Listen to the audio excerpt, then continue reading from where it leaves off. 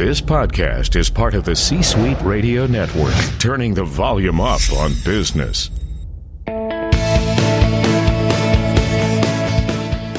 Welcome to the Business Power Hour, hosted by Deb Creer. Join us as Deb talks with her guests, experts in their fields, as they share real-life stories and techniques to power up your business. Good morning, good morning. I am Deb Creer, and I am passionate about giving professionals the tools that they need to make themselves and their businesses as successful as possible. And today we're going to talk about some of those things that as an entrepreneur, as a small business owner, as a soloist, that's a new term that we have learned from one of my recent guests, that we often don't think about, ignore, put off, try and do it ourselves, all those various things. And that's the legal aspects of our business, the actual true legal parts of how to do business, how to continue as a business, how to protect yourself as a business. So please join me in welcoming Scott Reib to our program today. Welcome, Scott. Oh, thanks, Deb. It's a pleasure to be here. Well, let me tell people a little bit about you before we get started. So Scott Reib is known as America's legal coach. He's the official Zig Ziglar small business lawyer, a Ziglar Legacy certified trainer, and he has over 20 years of experience as an attorney. For the last 2 decades, Scott has been helping business owners, entrepreneurs, coaches, and service providers to shatterproof their businesses and succeed in the professional world. Scott is a firm believer that seeking legal advice doesn't have to be intimidating or expensive if we treat lawyers like primary care doctors instead of ER doctors. Through his subscription-based Access Plan legal service, Scott is making great strides in shifting that perspective. So again, Scott, welcome.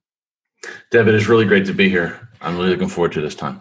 You know, I love the concept that we need to think about our legal needs as something that is part of the team, you know, as like you said, primary care as opposed to, oh my gosh, the sky is falling type of thing. Because often when we're at the sky is falling type of thing, it may even be too late to save. So, you know, why do you think so many businesses wait for the sky is falling as opposed to, okay, let's have this as an ongoing type of a part of our team? Well, I'll give you the simple answer first, is they think they can't afford to have a legal team. Okay. And rightfully so. That perception is very true, because generally in the marketplace, all of the lawyers are charging large retainers, and then you pay them by the minute. Mm-hmm. And so the perception for small business owners is that if I call a lawyer, money starts flying out of my pocket. Right. So it makes a lot of sense that they don't call lawyers before they make a decision, mm-hmm. because they think they can't afford it. And most lawyers, they're correct. Right. When you're in a crisis situation, whether it's your health or your legal care, it does tend to be more expensive. I mean, you know, that's just the fact of the matter. Oh, definitely. It's like buying plywood in a hurricane. Mm-hmm. It's just not the right time to do it. And so that's why back in 2012, we went to work trying to develop a different system so that small business owners could have access to legal services and information, just like Fortune 500 companies do. Mm-hmm. I mean, there's a reason that there's lawyers roaming the halls of those Fortune 500 companies, right? Because the people there know they need that information on demand. Mm-hmm. And I think many small business owners, and we're talking true small business owners, not the people that make the millions of dollars a year that still fall under the definition of small business owner. Right. But the entrepreneur, the small business owner might be working out of their home, or working somewhere where they've got 1 or 2 employees. I think a lot of times they do think, we don't need to do that stuff. And the bad part is they ignore that stuff as in legal, CPA, and tax people. I mean, those are the kind of the 3 that often get ignored the most, anyhow, in my experience, because we do think, we can do it ourselves, or it's not needed. Right. Yeah, that's happening right now in the mind of someone that's listening for sure. Is that mm-hmm. This is never going to happen to me.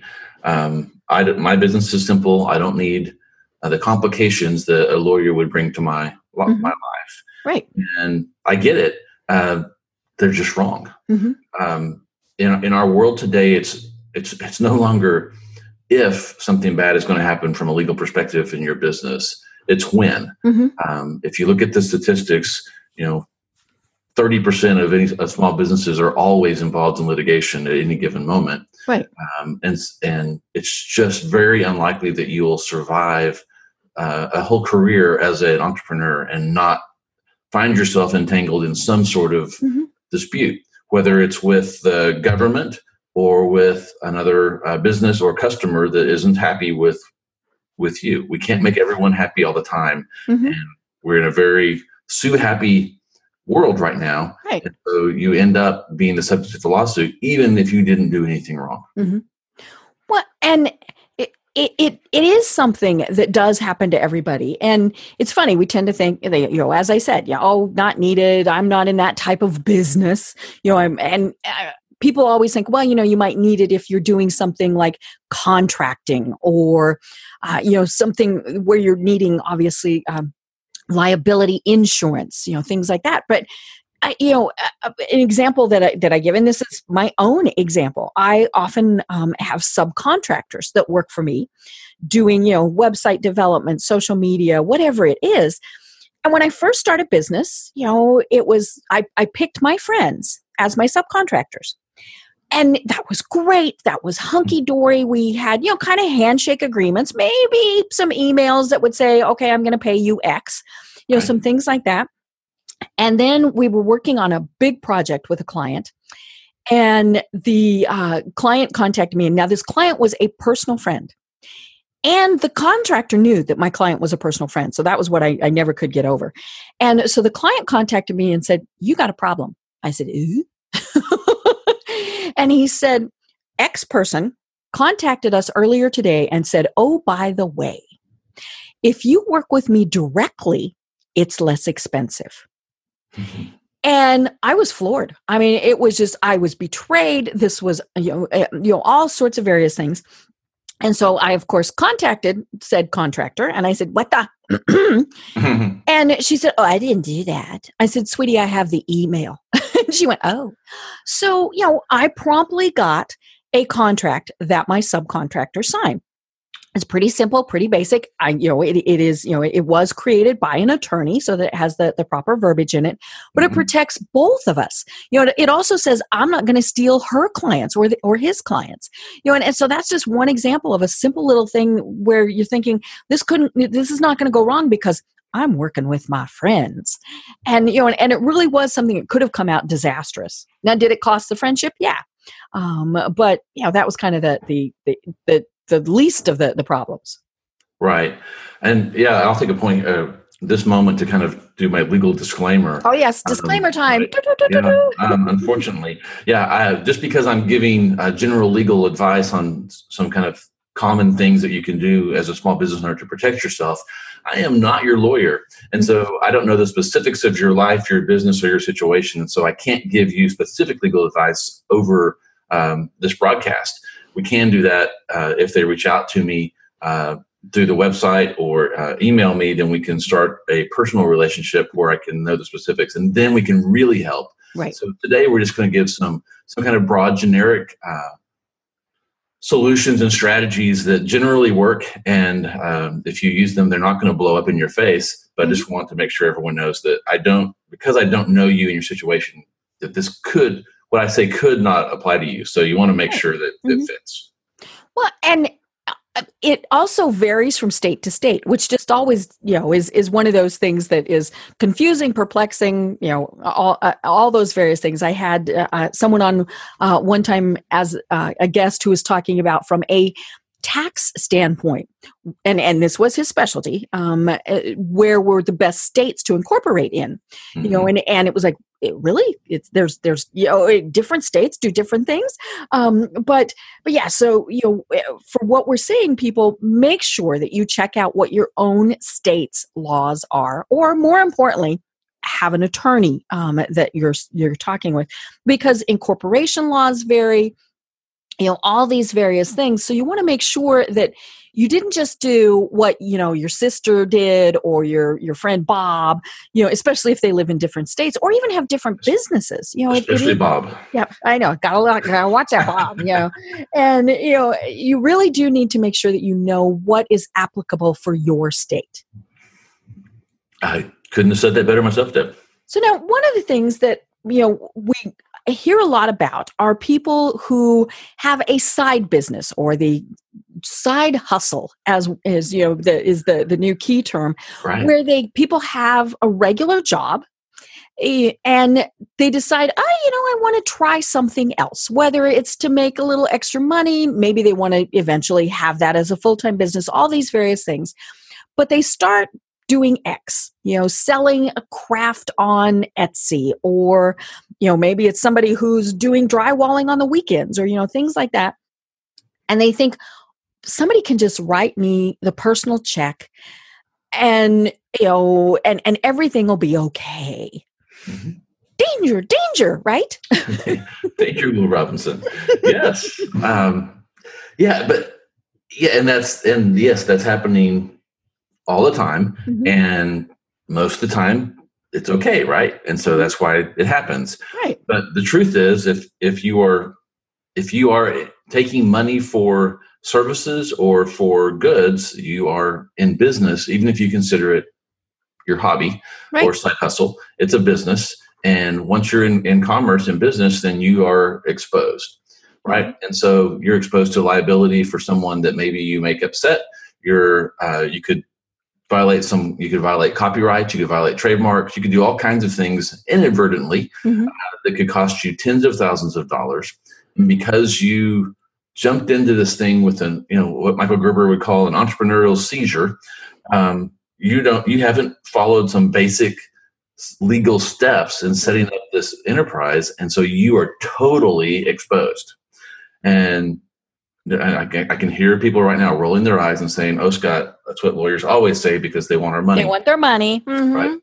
But you have to look at this seriously. That if you have anything of value, if you have cars, if you have investments, and hopefully you're taking some money home and saving it, anything you have is exposed to the people you're doing business with if you own it in your personal name, mm-hmm, right? Because now you've got a business that's just you. You're a solopreneur, a sole proprietor. So you're doing business on Etsy, Pinterest, all the ways you can sell things, eBay. You're doing that personally. If you have anything, that's exposed. If you take one small legal step and create a legal entity that operates your business, then you've now put a wall between your business and your personal life. Mm-hmm. That one single step now has protected what you bring home. And I like to say my mission is to help entrepreneurs grow businesses that are profitable and then make those profits last by building these structures around them so that no one can take it. Mm-hmm. There's these people called predator creditors that want to come take your stuff, even though you have no agreement with them to do so. Right. They're out there looking. And so if you take this one simple step, and this is kind of the first step on the journey, is that you create a corporation or a limited liability company. Mm-hmm. My preference is the limited liability company. I'm sure you can find another one of my colleagues that would say, "Oh, no, the corporation is the way to go." We can just agree to disagree on that. But either one is going to be better than running as a sole proprietor, mm-hmm, because you've now put that wall of separation. Now, does that create some complexity? Sure. Right. You have to open, have a new bank account. You have to get a federal tax ID number. Everything needs to now be separate. So you only have business expenses in your business account and your personal expenses in your personal account. It's not that hard. Right. And you can do it online. You bet. It's not that hard. Now, as your side hustle grows, there may be some more complexity that we need to add to that to really protect your business. Mm-hmm. Because we've talked about protecting your personal assets from your business. You also need to be able to protect your business assets from your business operations. Mm-hmm. And so there is some more complicated enterprise designs and structures that you need to have once you become a serious business owner. And you determine in your own mind where that number is, what that dollar amount is. But you at least need to have what I call the foundation of a business, which is that legal entity. And it's not that expensive to have a lawyer do it and do it right. Right. If you called me to do it today, our price today in February of 2019 is $1,500 to form your LLC correctly. Mm-hmm.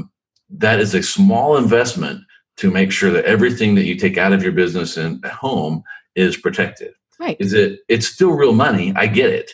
I don't like giving people that much money either, but if you're going to have a business, you need to be ready to make some investments in that business. Mm-hmm. So that's a very small capital investment to make sure that what you're doing doesn't hurt you in the long.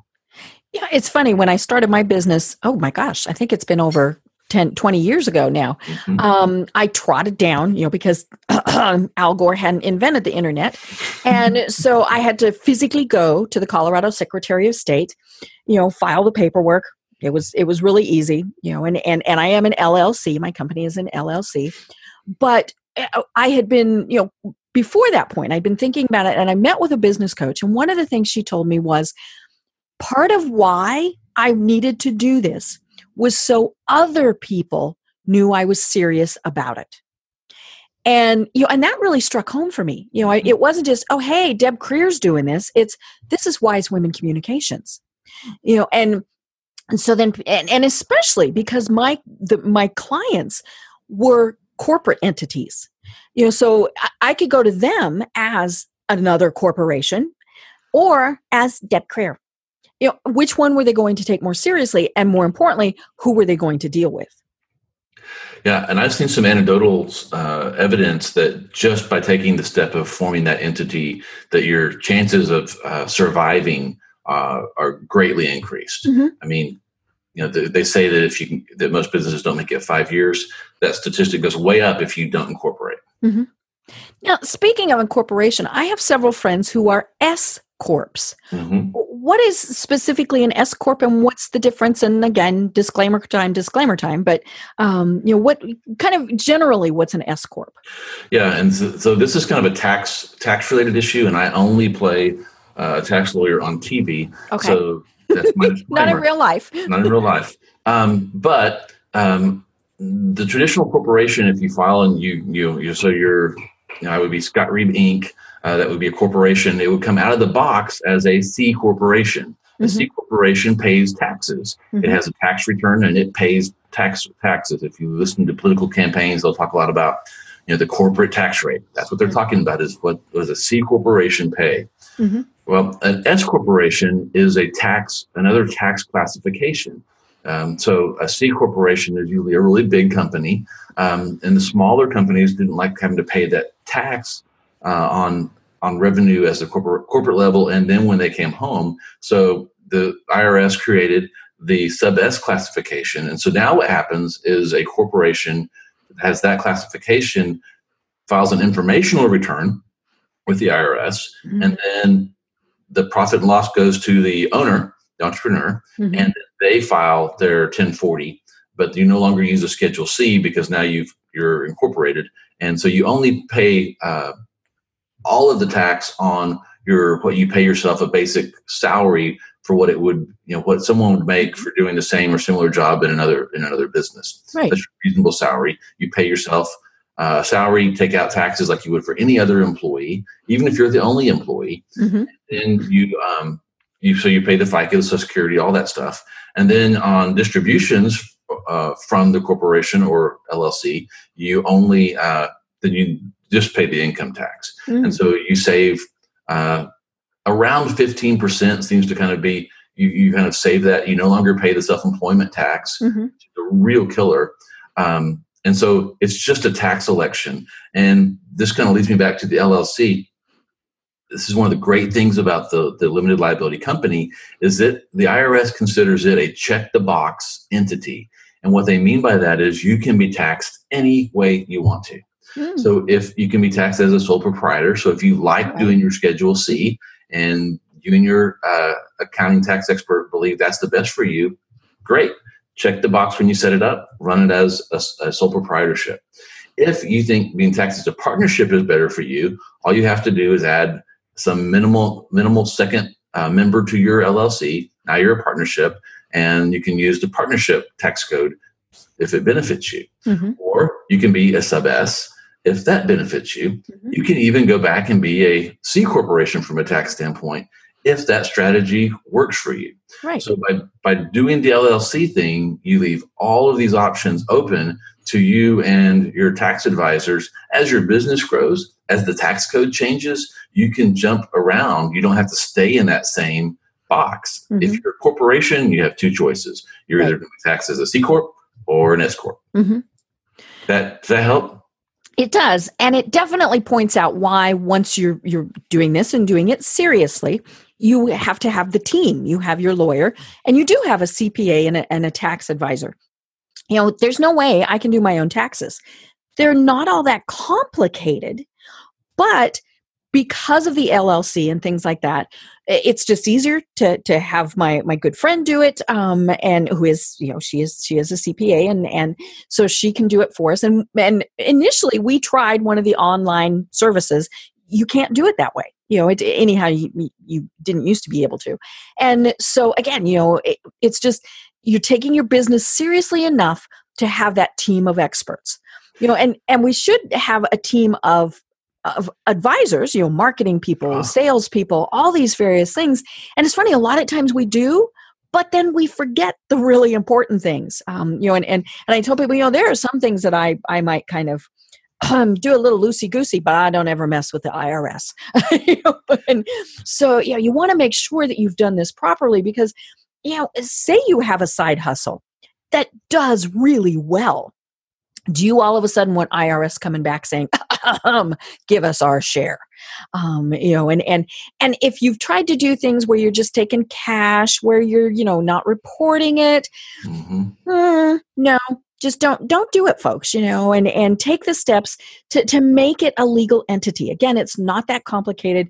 You know, one of the things people, I had somebody tell me one time, I can't get a tax ID. That's so complicated. I said, it's one online form. You know, and it's like 10 minutes, I mean, at the most. And that's with reading all of it. I mean, it's not a complicated process. That way, then you're not giving out your social security number. You know, that was one of the things I told this person. You don't want to be giving, you know, random people basically your social security number. You want to have a tax ID. You know, and so that was just one of the things that, you know, it's easier to be safe than sorry. Yeah, that's another benefit. I hadn't even thought of that. That it does give you a little more protection with that. You never have to share your social anymore. Mm-hmm. All of that seems very simple.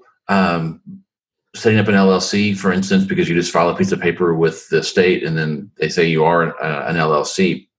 There's actually some other steps that most entrepreneurs skip over that could become problematic for them if they ever get into an issue with the IRS or with like if it's in litigation. If you don't have an operating agreement, if you haven't done minutes of a startup meeting to approve the formation of that LLC, if you're not keeping annual type documents to show that you're really running a legitimate entity, all of those things can come back on you, and then what you've done by setting up this wall could come crumbling down. And so you want to make sure that you do it right.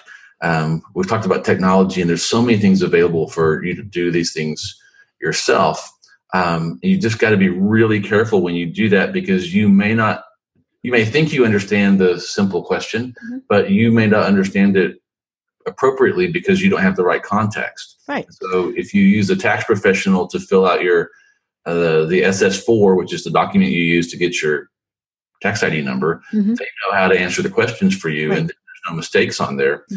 The same as the attorney knows how to answer the questions that you would see on the popular legal sites to form your entity. And so if you invest a few dollars in making sure that the experts are doing it, then you're going to get a result that will be long lasting, and you'll know it's right. It's like, I don't work on my own teeth. I don't do my own surgery. I probably could get a book and read on that and figure it out. But one, it's not the best use of my time, and and there's just a real chance that I could do something wrong that could be painful. Well, and you mentioned the fact that there's a lot of information. There's a lot of information. And I think that's where many people get stuck is, first of all, they Google it. And, and in fact, here, let me try that real quick. Let me Google setting up a business and just see how many we get. Okay. I got to count the zeros. Almost 3 billion with a B, folks. 3 billion results on how to set up a business. So right there, I just went, I don't want to do this. This is too complicated. And then, granted, you can drill down setting up a business in Georgia, Texas, Colorado, wherever you are. But the problem with the internet is there's just too much stuff. It's kind of like, if you Google how to do heart surgery, do you really want to do your own heart surgery? Or do you want to go to the person and say, okay, you're the person who went to school and learned how to do this. I'll go off and do what I'm supposed to do. You do what you're supposed to do. It's just, then it's funny because I'm also looking on here and there's the cheap ways to do it. And we're not going to knock any of those because depending on your situation, it might actually work. But just remember, folks, you do get what you pay for. Yeah, the key word is it might work. And I think that we want what does work. Right. 99.9% of the time. I guess nothing's 100%, but we want to take the road that we know is proven, and that is to use the professionals that know what they're doing. If you really want to leverage LinkedIn, you talk to Deb because she knows how to do it. If you want to make sure you're paying the right amount of taxes and not too much, then you hire the best tax CPA that you can find, and you are happy to pay them because you know that they're going to do it right. And that if it's wrong, their name's on that return and the IRS is going to go to them and ask questions. Right.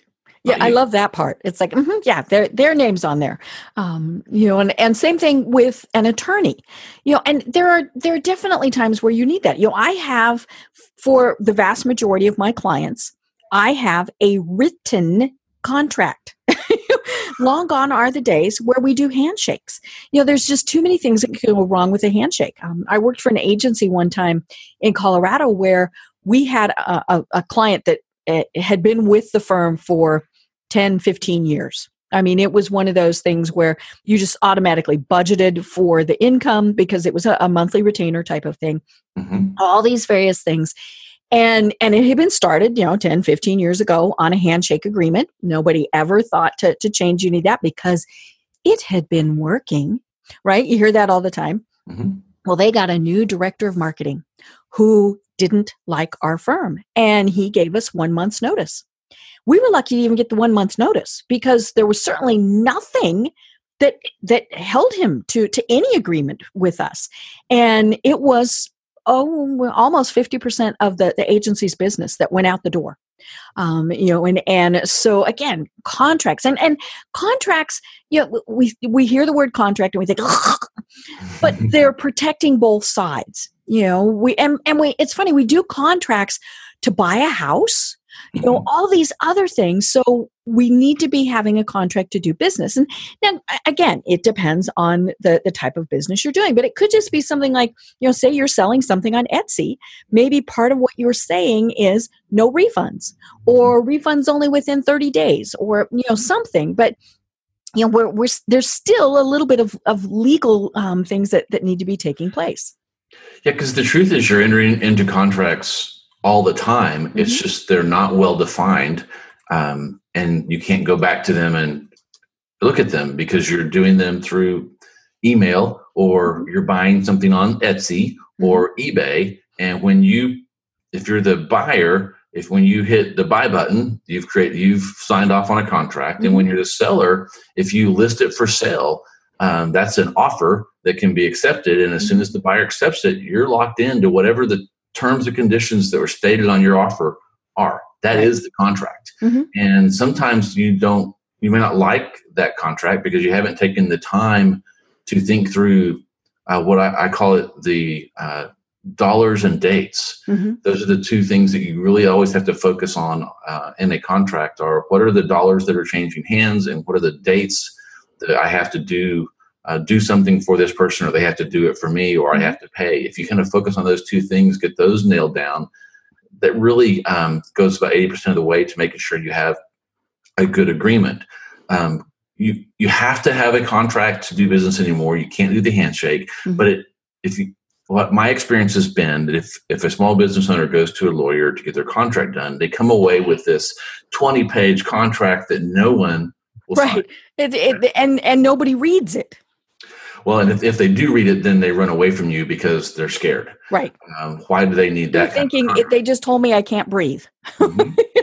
And so what we do is try to create smart, friendly legal agreements that use as plain of words as we can and as little pages as we can so that you can do business. It needs to be friendly and easy so that when you slide that to someone across the table, they either can read it quickly or look at it and not be scared and not read it. But it still be, have the right legal mumbo jumbo in it to protect you. And if you do those things, then say you talked about a friend relationship earlier. If you had a simple 2-page agreement in place that said what the relationship was, what you could and couldn't do, who you couldn't talk to, who you couldn't go around each other, that relationship might still be in place. Right. So I like to, contracts keep honest people honest. Without that written document, sometimes we'll have a tendency to cross over to the dark side and do things that we shouldn't do. And if you have a written document, then you can go, hey, Bob, I saw you did this. Did you remember that in our agreement you can't do that? And Bob will say, no, I didn't remember that. And you go back and you look at page 2, line 3, and it says, Bob can't do that. And he goes, oh, thanks for reminding me. I'm so sorry. Right. If you don't have that written agreement, well, then Bob's going to say, no, we didn't. That's not what we talked about. I don't remember it that way. Right. Yeah, because you got to watch Bob. Yeah, Bob's dangerous. And again, it's protecting both sides. I've had potential clients before that have said, "Oh, we don't like contracts. We just can do this on a handshake." And I say, "No, we can't."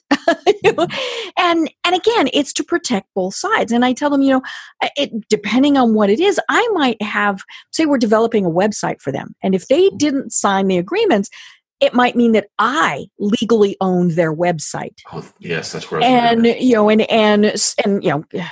that's a whole nother area because that does vary from state to state. But so then what if, I decide I don't like you anymore, so I'm going to take your site down. Or you didn't pay your bill on time, so I'm going to take your site down. Or I'm not going to pay the renewal fee with Google or whoever, and oops, there goes your site. All these various things. And again, who owns trademark?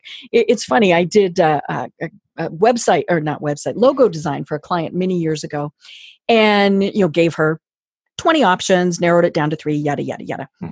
And somewhere along in the process, and it was a long-term client, she said something along the lines of, her husband liked one of the logo designs so much he was using that one for his firm. And I went, wait, you only paid for the one.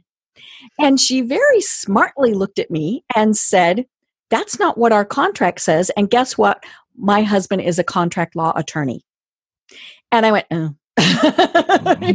And so they very nicely, he actually rewrote my contract so that part was covered. So it does say, you get X number, and I as in wise women own all of the others and you can't use them, and things like that. But yeah, just simple things like that. It never dawned on me that she would go, oh, hey, because she actually thought that by the loosey-goosey agreement we had, that the 10 concepts we gave to her were hers. No, only in my mind, and that's of course where we always have the differences. What I thought was one thing, what she thought was something different. Yep. That's what happens every day. And so you've got to have something you can go back to, and like, at least you did have a written agreement, right. So you can go back to it and see that, okay, yeah, we didn't cover that right.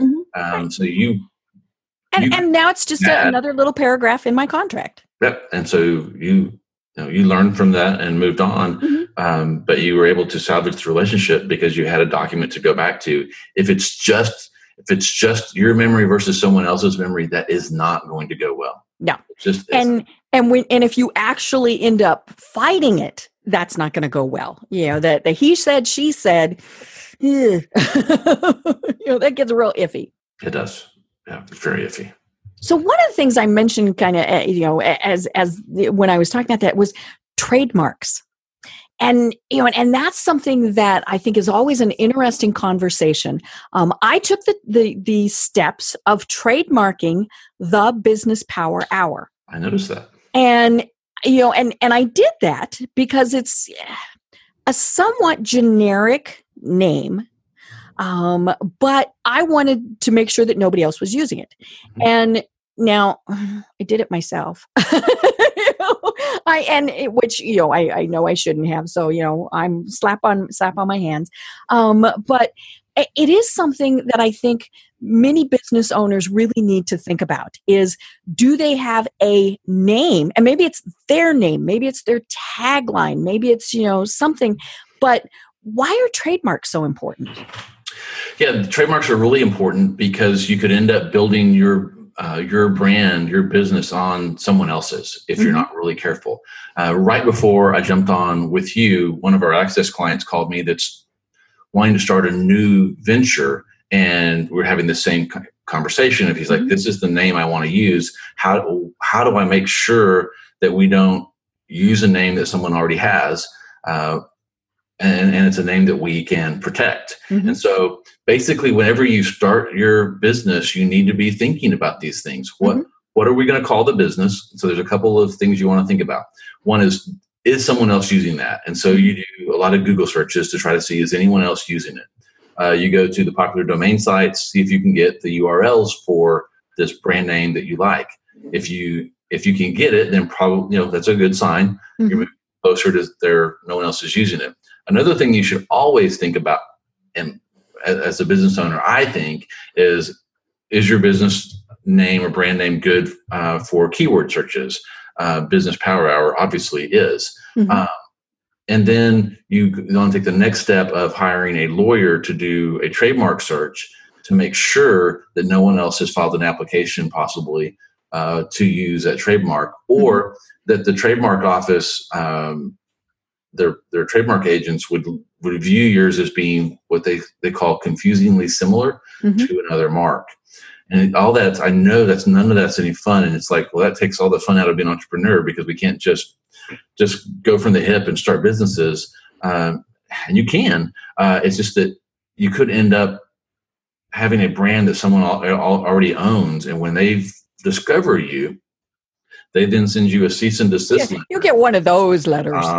And you've infringed on their trademark, and there's not a defense. There's no oops defense. You've infringed, and if they want to be mean about it, they can make you pay some statutory penalties and things. Right. They generally won't if you'll just stop. But then you have to completely rebrand. We had a client, it's been 5 years ago, that came in. And they were a business that they bought a business that had been in business for more than 5 years. They'd owned it another 5 years, had not worked with a lawyer, came on board as Access client, and we start talking about this issue, your brand. I noticed, like, on yours, you've got the Circle R because you have a registered trademark. Well, they didn't have the Circle R, and they didn't have the TM where they were claiming a trademark. And so when I asked the question, they said, "No, we haven't done anything about that. Is that important?" I'm like, well, yeah, because you're expanding rapidly. They were in 5 states at that time. Now they're in 10. I'm like, you need to make sure that you have protection with that brand name. So when we filed to do the search, it came back with lots of different, very similar companies. Some of them were so similar that they could have really considered our mark infringing. We went ahead and filed the application. We didn't get any opposition, and they got their mark. But had the trademark office refused their mark, then they would have been on record with the world that we're infringing on all these other marks, and they would have had to change their 20-year brand, right, and rebuild it. the cost of doing that when you're in 8 different states, it would have been tens of thousands of dollars to rebrand that. And then that's just the hard cost. Then what does it cost to get the traction that you have? I have no idea how to put a dollar amount on that. But if they had spent, let's say, $1,000 to make sure that they had that they could own the brand, wow. Yeah. What a bargain. Yeah. But up front, it looks like, oh no, I'm having to spend all this money. But if you look at it as just an investment to protect yourself from the future problems that you are avoiding by making sure that you're building your business on the right brand, then it's really a step that if you're serious about what you're calling your business and it's not your name, if it's your name, okay, you're fine. No one's going to have a trademark in your name. You're pretty much okay. But if it's like the Business Power Hour, then you have to make sure that no one else has had this great idea. Because, like Solomon said in Ecclesiastes, there's nothing new under the sun. Right. So as creative as we think we are, someone else has thought of the same name. And if they've used it in commerce, you could be in trouble. And when I started my business, that was one of the considerations. Should I use my name? Should I use, a Rocky Mountain something or other? All these various things. And it was funny because, my company name is Wise Women Communications.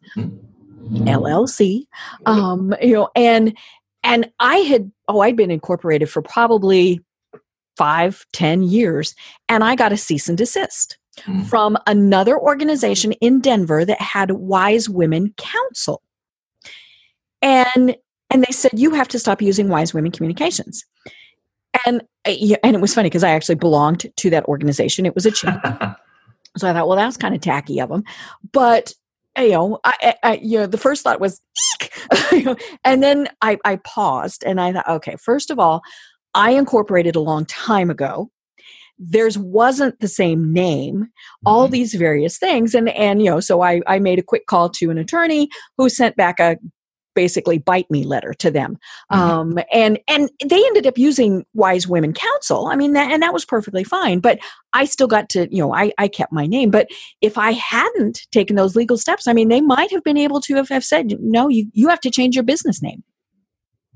Yeah. And if you had, and you didn't say whether or not, if you had actually registered the trademark back when you incorporated, then you would have had, what we would call prima facie evidence that you were using that mark. And then it's really easy. Then that letter is real easy because you just send back a printout from the USTPO office showing that you own that mark. And it's the legal equivalent of neener. Yeah, if you send us, if you persist on this, we'll come after you for infringement, and then they go away. But if you haven't taken that step, and I really think that as a serious entrepreneur, when you incorporate, that's when you should trademark. Do it. Do it at the start. Yeah. And one of the things we also see is that people will take a bigger, well-known name and think, oh, nobody will notice. It was just in the news here in Georgia yesterday that a small golf tournament here in Georgia, which kind of surprised me that they were actually brave enough to do this in Georgia, called themselves the Masters and gave the winner green jackets. And, and of course, the big Masters, the real one said, no, you can't do that. And so they changed their tournament name. They were very happy to change their tournament name. They just kind of thought, and of course, what they got was a lot of publicity. Right. But then they still were giving out the green jacket. And the Masters tournament came back and said, no, that is part of our brand. You can't use that either. And so that's just one of the, don't think, hey, I'm going to tag along. I'm going to be Wanda Walmart, and no, and especially if it's a big brand that has the attorneys that are walking the halls, don't take them on, folks. Don't risk losing your business or at least having to rename everything just because you thought you could be kind of cute or, tag along. Yeah, and there are people out trolling looking now for that kind of infringement. Yep. Well, now, one of the things we mentioned in your bio is that you help to make sure that someone's business is shatterproof. What do you mean by that? And what are some strategies to make sure that your business is shatterproof? Sure. Shatterproofing is the process that we use here to make businesses where they can survive legal challenges. Mm-hmm. And the idea is it's like the glass in our windshields in our cars. Mm-hmm. They're made of shatterproof glass so that when things hit them, the things don't come straight through and hit you in the face, and the glass doesn't come through and hit you in the face. Mm-hmm. So the idea is, as you're driving your business, your vehicle down the road, rocks are going to fly off of vehicles. They're going to hit your windshield. They'll mark it. Then your access lawyer can address that when you have time to pull over and deal with it, mm-hmm. instead of it coming through and hitting you in the face. And so if you haven't taken some of the basic steps that we've already discussed, then those rocks are really going to come through and hit you and hurt you. And so I've got 5 proven strategies that you can use to shatterproof your business. One of the first ones is what we've talked about: create your business on a solid foundation, which is you have to have a legal entity. Mm-hmm. A second strategy is, and you've touched on this too, is you have to have some key advisors as an entrepreneur. The first one that I think you need is a CPA. Mm-hmm. You have to have someone that can help you with the money, because the only reason you're in business is to make money. Mm-hmm. And so CPAs are the ones that can help you keep score. If you don't have someone like that that's helped you set it up right from a tax standpoint to make sure you're not paying more taxes than you should, but you're paying the right taxes, to make sure that you've got your chart of accounts set up, that you're running your accounting right, and teaching you how to read financial reports, you may not know if you're making money or not. Mm-hmm. You may think, well, there's money going into my bank, so I'm making money. Right. And that may not be true. Mm-hmm. CPA can help you make sure that you're keeping score and that you're actually making a profit. A profit is when we charge more for what the product or service we're selling than it costs to produce it. A lot of entrepreneurs are out there charging less for their product or service than it costs to make it, and they just don't know it. Right. A CPA is the person that can really help you figure that out, right? Mm-hmm. So the second relationship that you need is a banker. Everyone's got a bank, but everyone does not have a banker. Mm-hmm. A banker is someone that they know your name, they know your voice, you've got their cell phone number, they have yours. If there's a problem with your account, they're going to call you. They're not just going to let the mail come to you. They're going to alert you to it. If you have a problem, you can reach out to them directly and tell them what's happening, mm-hmm. because you get much better results from them. An example I like to use is maybe you've had a little bit of a cash flow crunch, mm-hmm. and you need to write a check tonight, mm-hmm. because you have a business opportunity. If you write the check tonight, you get this opportunity, and you're going to have a deposit to make in the morning. Mm-hmm. If you just have a bank, you can't do that. Right. You're writing a hot check. Mm-hmm. If you have a banker, you can call the banker and tell them what's happening. If they have a relationship with you and they trust you, then they're going to say, "That's fine, Bob. Go ahead, write the check. I'll see you in the morning with the deposit." And you've been able to take advantage of that opportunity, even though your cash was a little bit low. And if it hasn't happened to you, it will. Mm-hmm. I had a banker in my office this week talking about this very thing. And he said, yeah, if I know you and like you, then I'm going to help you through that. If I don't, you will have written a hot check. If you don't have overdraft protection, then we're going to be down at the DA's office coming after you. Mm-hmm. Right? It's all about relationship, and you have to have that one in place. So that's early on, and you have to go into the bank, shake hands, and actually talk to people face to face. I know we don't like doing that anymore. And they don't like us to do it. Well, the actual bankers like it. Right. The institutions are trying to make you go through the ATMs. Mm-hmm. So you have to go to their business hours, go in and meet them, mm-hmm. you open your account, ask to be introduced, and then make yourself a little bit of a pest. Mm-hmm. Get to know them. Maybe take them coffee every once in a while when you're out and about. Those kind of things go a long way in building rapport and relationship with that banker. Mm-hmm. The next relationship that you should have as a business owner to shatterproof your business is you need to have an insurance broker. Mm-hmm. So you need someone that can look at your business enterprise and say, here's the coverages that you should have. Mm-hmm. They know you, they know what you're doing, and here's the coverages. And then you go, I can't afford all those. And they go, okay, well, you've got it. Let's start here. You have to have this one, and then we can grow into the others. And then they do regular checkups with you to make sure that you still have the right coverages. And then you can, as you grow, take those on. If you don't have someone that knows your business, spends time with you, can shop around for you and find the best rates for those policies, then you're leaving yourself exposed and you're not shatterproof. The fourth relationship, and it's not last because it's least important, is the lawyer. You need to have a lawyer. And that doesn't mean that you have a buddy that's a lawyer that you can talk to. Right. If you're not paying them, they're not your lawyer. They're your friend that has legal knowledge. You need to form a relationship with a lawyer, and that generally means you're going to need to hire them. So traditionally, that would mean you would write them a check called a retainer, and then every time you call them, they would bill you. I would encourage you not to do that, to find a lawyer that works on a different type of a model where you're paying them a set monthly fee for a bundle of services so that you know what you're paying every month so you can budget. It's not a surprise.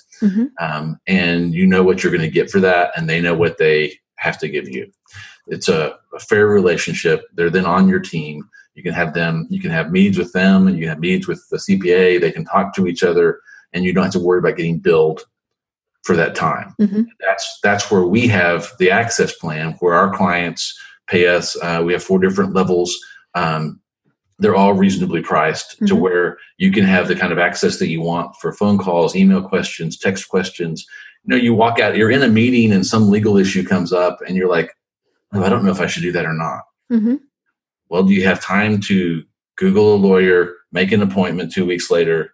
No, you don't. Right. You need to be able to call now, get that question answered, make your decision, and move forward. And so if you've got that lawyer tied down into a relationship, you can do that. And if you've already got the dollars figured out, then you know it's in your budget. You don't have to have any apprehension about making contact with that lawyer because, one, you're comfortable with them because you know them, and 2, you know they're not going to take money out of your pocket just because you asked them a question. So that would be one major strategy that I would really encourage your listeners to do. Another one, you mentioned trademarks. That's important. Copyright law right now is a real problem because of technology. You can very easily be infringing on others' copyrights and not even know it. Right. So we're creating websites, landing pages, social media posts like crazy. And if you're a solopreneur, you're sitting at your desk at night doing this stuff. The easiest thing to do is go to Google Images and grab what you like and use it. No, don't do that. Yeah, that path is not the path because someone else owns the copyright to those images, and they're all encoded, and so there's computer bots out tracking those codes. And when they find them on the wrong pages, then you get the dreaded cease and desist letter, and there are statutory penalties in the thousands of dollars for having someone else's image on your website. Let's say I'm going to say it's $10,000. If it's less, it's less, but it's around $10,000. And if they sue you, you do pay that, and you pay their attorney's fees. You don't get to tell the judge, "Hey, I didn't know," or I didn't do that. My webmaster did that. Yeah, somebody else did it. Do you own the webpage? Yeah, it's yours. You did it, and you're in trouble. And so you have to make sure that the images that you're using on your websites are royalty free. There are some sites you can use for that, right? Or that you've been on sites where you actually pay for the image. You download it and you get a license for whatever purpose you're using to use that image. And so that's what we do here. Is that I purchase images on a regular basis. We have a digital file full of images that we have a license to use, so that everyone on my team knows if we go to this folder, we can use any image in that folder, and we're okay. Right. If you don't do that, you can get in big trouble. The nice thing is the costs for that have changed so much. I remember when we would pay $500 for an image. Right. Now, if I pay $5, I'm like, oh. And you can certainly find free ones. There are free websites, all of these various things. Of course, the best thing is to take the picture yourself because then you own it. But Yeah, but always research. I mean, like the music that I use for this program, I had to be very careful when I bought it as to what the usage was. Sometimes some websites or some sites will say, if you're buying this image, it can only be seen X number of times. Right. Well, if your website's really popular, you might hit that. So again, read the legal part. We know, you don't really like to, but it's not worth it. I had somebody contact me one time, and it was an attorney, and he said, hey, on behalf of my client, we got this letter that said that they used an image that they had done. They'd gone to Google Images, they did right click, they went, oh, hey, this is a pretty picture, let's save it, and they got the you owe us lots and lots of money. And they had that. They blew it, and they were fortunate enough that they did a huge mea culpa. They immediately took the images off, and there were all sorts of things, but there were still ramifications to that, simply because they went, ooh, pretty picture. Oh yeah, it can be really, really bad, and you got to make sure, if you're a solopreneur, it's easier, right? Because it's just you and maybe your vendors. Right. If you have a team, then you've got to make sure they're not doing it too. Right. So you have some policies in place to make sure that's not happening. Right. Doable, but you got to do that stuff.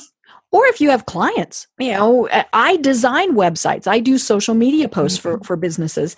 And I tell them, either I buy the image and then invoice you, or you show me proof. Now, obviously, I know if they're taking it themselves. But if I can tell it's a stock photo, I tell them, you have to prove to me that you bought it, or I don't use it. And, they're like, but it was pretty. No. Yeah. Well, I love the concept that you have this subscription-based access plan, legal services. And it was funny, before the program, we were talking about the fact that many people do something like that personally. There are services like Legal Shield where we pay per month, so that if we ever, personally need an attorney, and you mentioned that Legal Shield does have some business services, but it should be one of those things, back to it's just a business expense that we should have every day, or every month. You just plan on, hey, we're going to have legal needs. Obviously, businesses are different. I want to encourage people, especially if you have employees, you really need to look into making sure that you have appropriate legal services and things like that, because you never know what could happen with having employees and depending on your type of business, all these various things. But tell us a little bit more about Access Plan. Yeah, the Access Plan is designed to work with all levels of business. And so we have 4 different sections or levels of the plan. So, for startup entrepreneurs all the way to people whose businesses are doing $10 million. And they don't want to touch anything legal. They want only my team to do it. So we have price ranges for everybody. But the basics are that you get access to me and my team with questions. So you have a legal question, you can get it answered in real time. You also get access to some audio reports that I do on different legal and business issues. I've done some legal training. A lot of people haven't had the opportunity to go to law school or even to have a business law class, because that wasn't what they wanted to do. Well, now we watch Boston Legal on TV. There you go. Yeah, Cindy Crane. And so you can get a little bit of education so that you're a wiser entrepreneur, and then a little more the right questions to ask. The problem with business owners is that you're very good at what you do. You know all about your stuff, but you don't know what you don't know. You have a blind side because you don't even know the right questions to ask sometimes, because you just aren't trained that way. And with the Access Plan, you're able to have an ongoing relationship with a legal team that knows you know them. We can give you the right context for what you're doing. And so you're able to make better decisions on a daily basis because of the plan. The top 3 levels of the plans, we spend at least 30 minutes a month with each client, completely focused on their business, so that we get to know you better and we can see your business from what I call a bird's eye view instead of down in the trees. Right. Because you're in the middle of it and you're going to miss some things. But we can see things like, maybe there's a problem in your contract. Maybe you're not making that offer right when you're trying to get the job. And we can help you craft those things and then get better as we get feedback to make it more and more, shatterproof. And so it's just really it's a simple relationship that you pay a monthly subscription fee for. You're not billed by the hour. And then the different levels also come with discounts on other services that aren't included. Mm-hmm. For instance, a trademark isn't included in the access plan, but you would get a discount depending on which level your membership is. Mm-hmm. And so it makes everything more affordable. And the things that aren't in the access plan, we do flat fees. So you call us and say, hey, I need a trademark. Hey, I need whatever, I need a will and a trust. Well, we give you what the flat fee is for that. And then you just take your discount and you know right up front how much it's going to cost instead of getting billed by the hour. Mm-hmm. And so it takes all the fear out of it. And like you said, there are other ways to do it. You can use Legal Shield, and there's even competitors for Legal Shield. But with us, you're going to have an access coordinator that you know. You're going to have access lawyers that know and they know you. You'll have our cell phone numbers to where you have a real relationship with a lawyer that you can CC on an email to an angry customer or client, which gives you instant. I love it when I'm able to do that.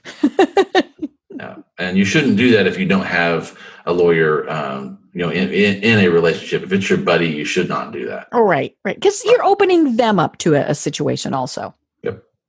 Well, Scott, this really has been absolutely fascinating. And, before we close out, I did want to mention you are physically located in Texas. Can you work with people in all 50 states? I can. We serve as general counsel for business owners across the country. I can't come to your state. You could, but it costs you, right? But we just do all our work from what I call the mothership. Mm-hmm.